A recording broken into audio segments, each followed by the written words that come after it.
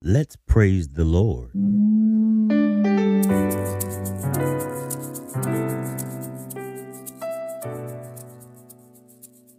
King David, who wrote most of the book of Psalms, was a man after God's own heart.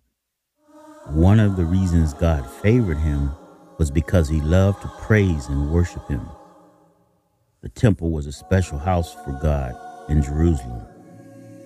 David always encouraged the people to give thanks to God as they walked through the gates in this wall.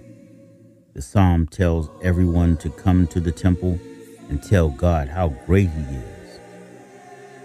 David put it this way in Psalms 100. He said, "Sing joyfully to the Lord, all you who live on earth. Serve the Lord with gladness. Come into his presence with singing. Know that the Lord is God. He is the one who made us, and not we ourselves. We are his people, the sheep of his pasture.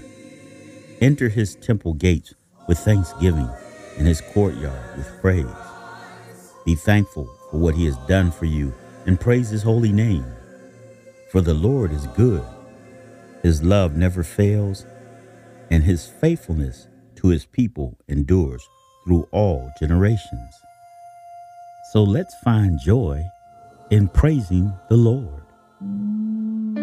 For information on this and other topics, please contact us at llhinc@gmail.com. That's llhinc@gmail.com. This is Fred Murphy from Lifelong Health in Atlanta, Georgia, saying bye for now and be blessed. My God loves all of the children.